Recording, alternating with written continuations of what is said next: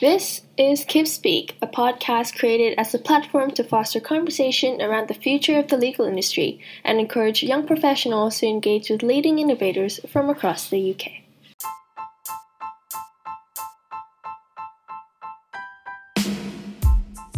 Hi, I'm Sheyna, and welcome to Kip Speak. In this episode, I sat down with Harry Clark, a future trainee solicitor at Baker McKenzie. Harry is also a legal influencer who runs his own podcast and blog to help aspiring solicitors. We spoke about legal innovation and what drives it, and some opportunities for students and graduates to discover what legal tech is all about. Hope you enjoy our conversation. Thank you for joining us today, Harry, on Kip Speak. Yeah, thanks so much for having me. It's great to be here. Yeah, so I guess I'll get started with the questions.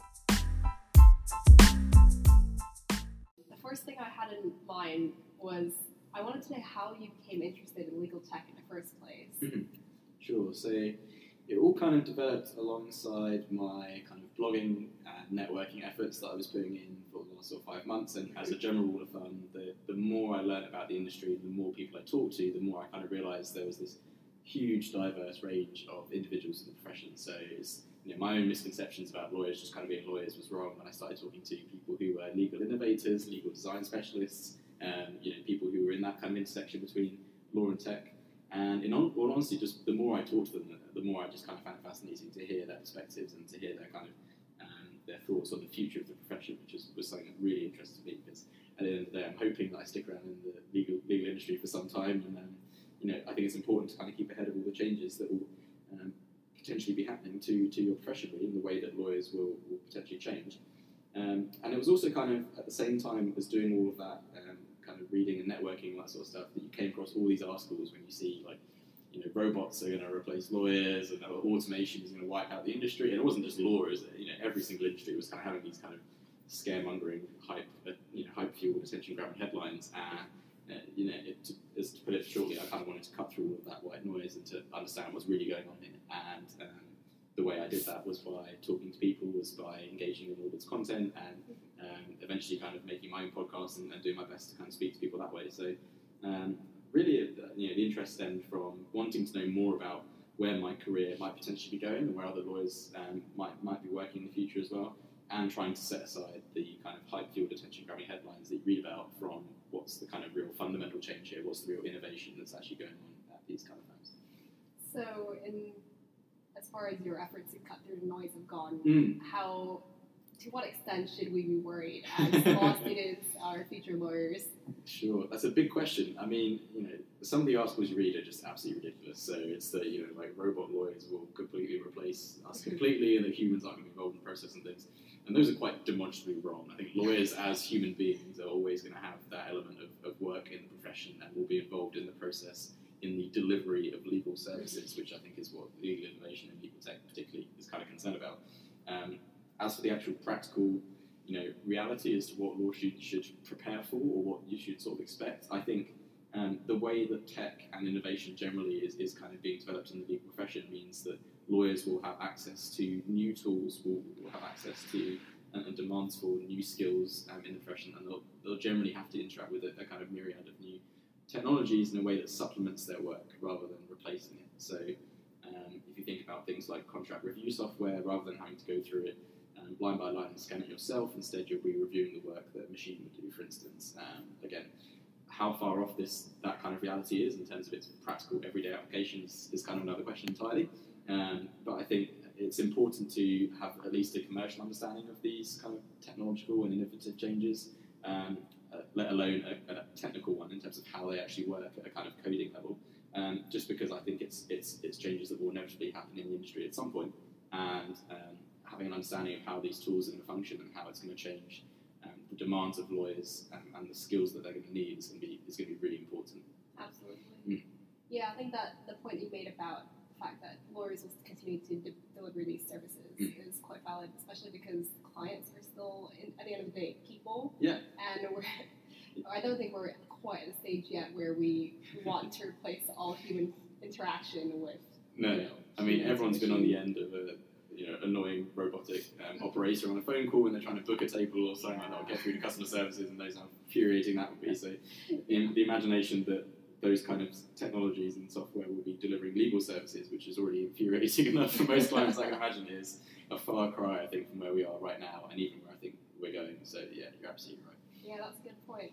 So how would you encourage other people looking to enter the legal profession and curious about this area to kind of develop their understanding? Are there any sort of go-to resources you found helpful, or certain things to look into specifically? Yeah, sure. So there's a really great society that I kind of first attended when I actually met one of the KIPS people, Bernie, who I'm sure you know. And that was the Society for Computers and Law. So it's a society that's dedicated to this kind of intersection between technology and the provision of legal services. They host great events every year.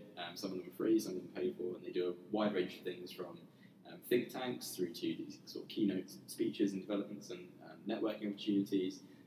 I've recently been invited to take part on a green paper suggestion for how a legal tech curriculum might kind of look as a result of one of those events. So cool. They extended it to all of their guests and attendees to contribute to that. So they're all really great opportunities to essentially learn more about what it's all about. And you don't have to go there with this huge technical understanding. You just have to go there with an interest in being able to ask questions and to hopefully draw something from that. So definitely start with the Society for Computers and Law as well. Secondly, Twitter and LinkedIn and social media in general, lawyers love them for some reason, especially Twitter, they're all over it. And you can follow a great number of kind of academics and leading kind of thought influencers and thinkers in this area all over Twitter, and they quite often will respond to news events that happen in real time, critique them, and it's a great platform to kind of see both sides of a debate on an argument, and to kind of get a real insight into how different lawyers think, especially when it comes to on a global mindset. So I've had the ability to chat to people from the US, to Canada, from elsewhere in Europe, just through my kind of social media networking things alone in the legal tech sphere, legal innovation sphere. And so that's a really great tip as well. And then finally, I sort of just say giving it a go. So attending things like global legal hackathons, where you have the ability to kind of test out all of these things you've hopefully been learning at those sorts of events. Have a go at coding yourself if it's something that genuinely interests you and that you want to contribute towards, or have a think about how contracts are put together and the way that firms currently deliver their legal services, and try to pick any holes in it that you can think of, and try and just have a bit of a thought exercise really in terms of what law firms are all about and the way that they deliver their legal services. A shameless plug as well, I do talk a lot about legal innovation and legal tech on my podcast, More From Law, so if you like my voice and want to hear more about that, I guess check that out too. Yeah, we'll have to listen to a few episodes. I can definitely recommend that. That's good, Good review. Yeah. Just out of curiosity, did you ever consider going down like a legal tech or product development route as opposed to becoming a traditional lawyer? Yeah, so it's really interesting because, I mean, like I said, all of this kind of interest and curiosity in the world of legal innovation, legal tech, happened after I received my training contract offer. Oh, yeah. So I didn't really go into the kind of procurement of a legal career with that at the back of my mind at that stage. For me, it was more just about I want to be a lawyer, and that's still predominantly the case. So, as much as I like kind of critiquing and thinking about the delivery of legal services and how innovation is happening, at heart, I still want to actually practice that. And so, right now, my kind of interest is in going into the profession with that open mind and seeing what I can learn on the side of things. But even if I kind of went into that whole process of wanting to join the, I guess, legal tech career path, in reality, we don't really know what it looks like yet, because it's such a new area of kind of development in law firms and in the profession generally, that there's no real kind of structured career path, and there is the same way that you get to partnership, if you're just practicing more generally. There's articles and discussions about there being a glass ceiling in the world of legal tech, because there's no real kind of senior role you get to outside of just being a legal technician or a solutions analyst or something like that kind of just manages those teams. It's where you go beyond that that's really interesting.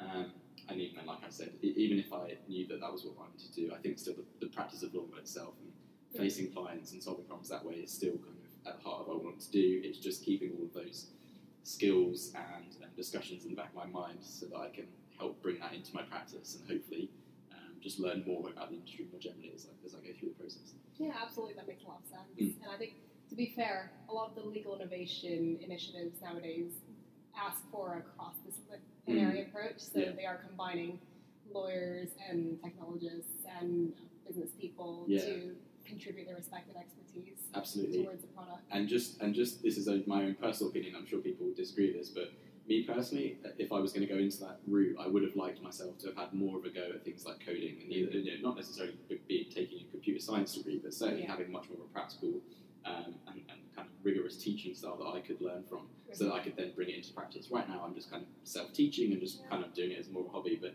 if I was seriously going to go into coding legal solutions as a full-time job, I'd want to have substantial programming experience behind me. That's not to say I won't have it in the future, but I think just from my own personal perspective, I would have wanted that in place at least somewhat before I started applying for jobs. And in all honesty, it would have changed the type of jobs that I would have applied for anyway, because you'd need that kind of opportunity to practice those skills. And like we've touched on, it's such a new area that those kind of opportunities are only opening up kind of right now and very recently. Yeah, so. that's true. I mean, yeah, that's fair.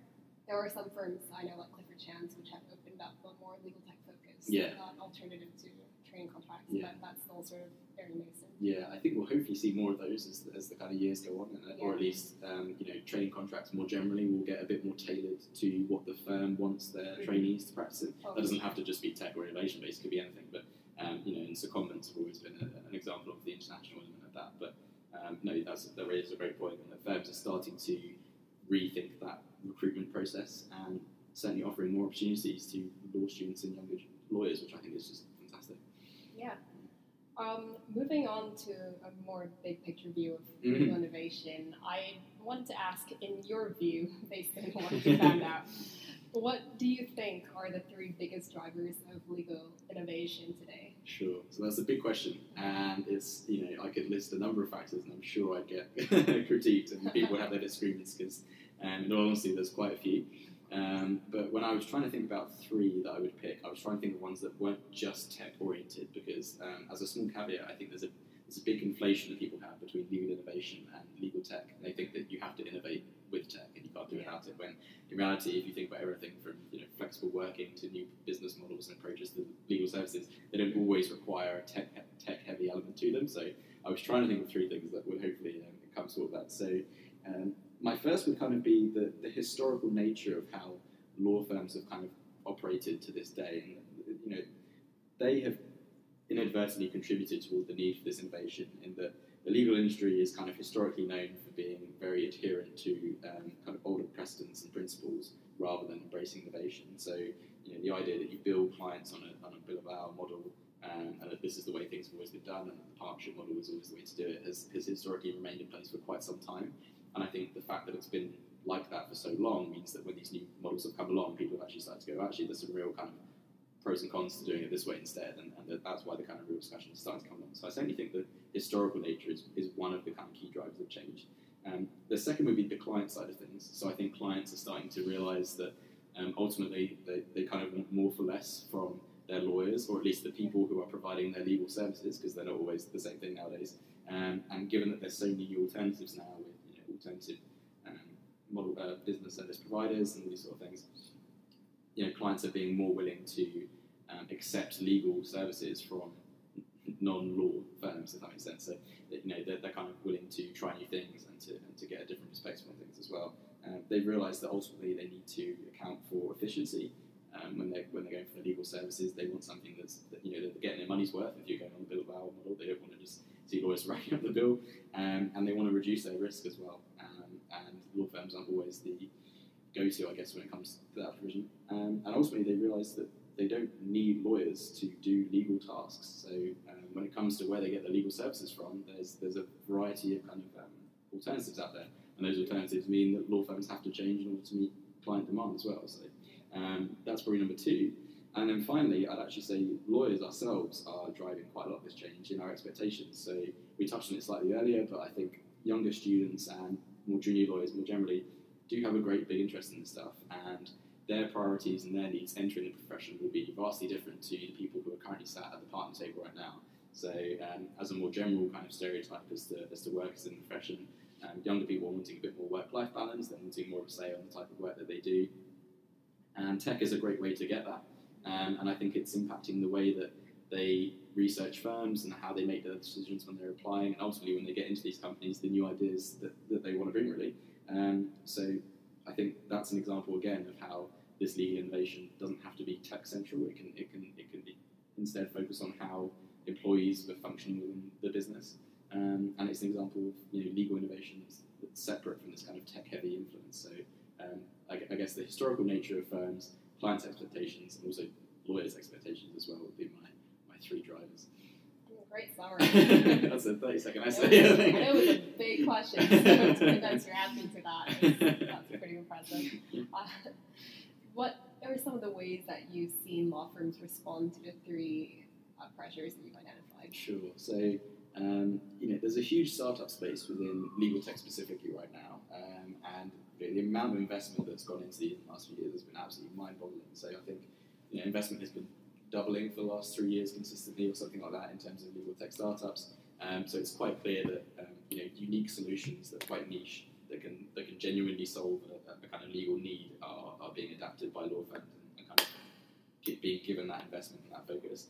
But at the other end, you've also got firms who are kind of creating these incubators and doing their own kind of legal research into the world of legal innovation and legal tech themselves. So Baker McKenzie, for instance, which is who I'm going to join in September, have a white space legal collab, and that's where they bring in all different types of legal professionals and work on things from an innovative perspective. But there's loads of other firms which do that as well, and I think that's an example of how, especially bigger firms that have the budget and capacity to do so, are kind of willing to take some of that innovation in-house and to try and give it themselves a go as well. But having said all that, there are some kind of sad examples, I guess, in the industry where this innovation is almost window dressing for marketing. So I was speaking to someone on a podcast a little while ago who said that they had this contract with a legal tech provider and who were quite well known in the industry, and they'd had this contract for 2 years, and in those 2 years of services, the firm had never engaged the actual services of the provider. They simply wanted to put on their website that we are in partnership with this provider, because ultimately that's what clients are expecting. They want to see that you're embracing tech and that you're actually listening to their needs. So to me, that was just a kind of mind-boggling kind of reality where they've effectively paid for a service but not used it because they recognise the importance of showing clients that they're embracing these changes and that they're listening to what their needs are. So that really fascinated me, I must say.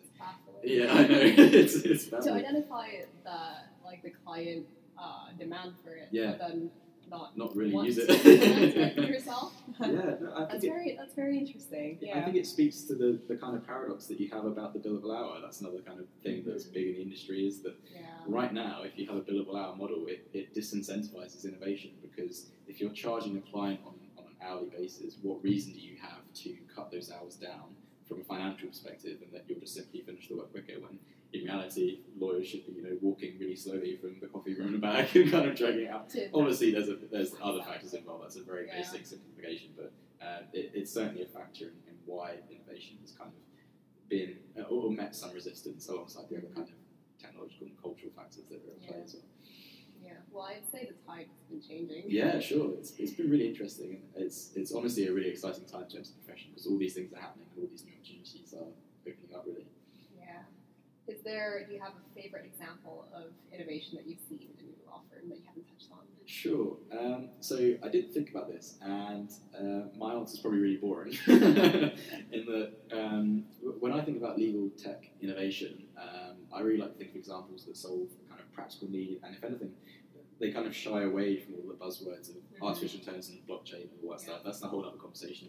But really kind of practical and I guess boring examples are actually the ones which demonstrate how it works really well. So my example was just simple word processing software on computers.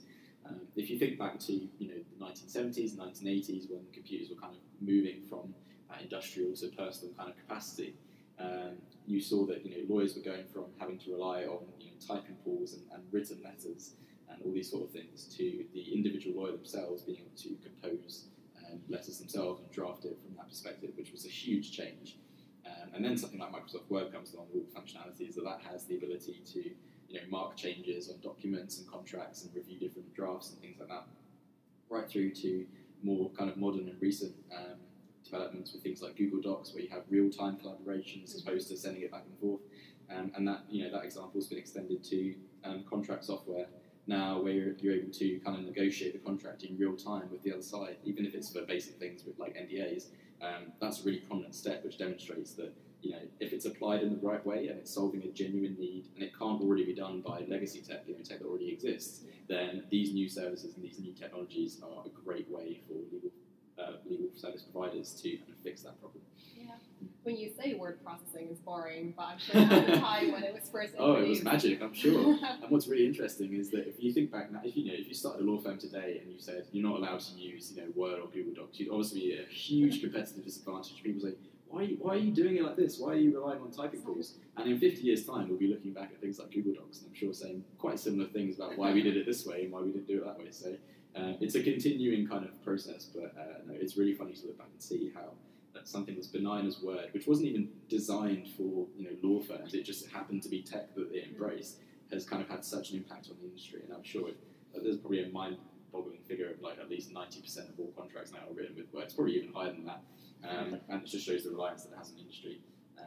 And just to add one more point to that, it also shows how tech innovation generally, i.e. not legal tech, can still have an impact on the profession.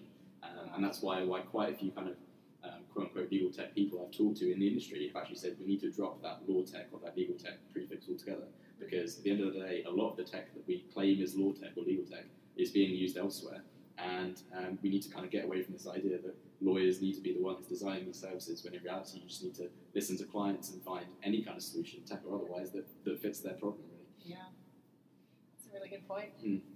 So to wrap up our interview, we usually ask all our interviewees a few questions. Sure. And the first one I wanted to ask you was, as a future trainee solicitor, what excites you most about entering the legal industry in 2020? Yeah, I think it goes back to what we've been talking about, and all of these new things we've been talking about have only been around in the last 10, 15 years at most, with this kind of whole new wave of technology.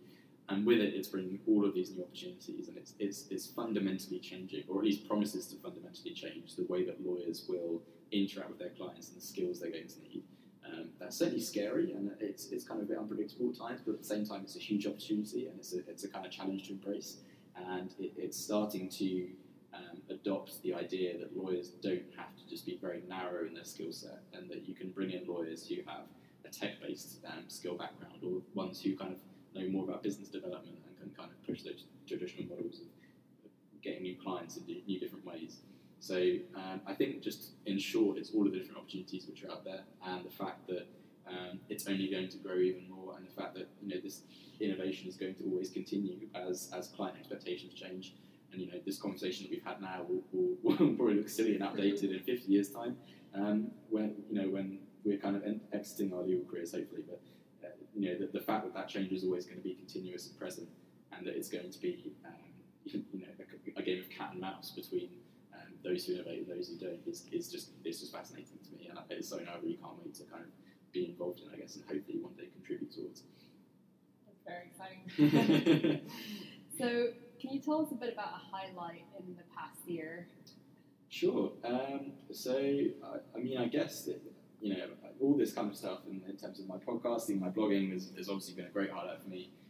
But it all started about 6 months ago or so, when I was on LinkedIn, and I'd never used the platform before then at all. It was a digital CV. I couldn't care less, for want of a better phrase.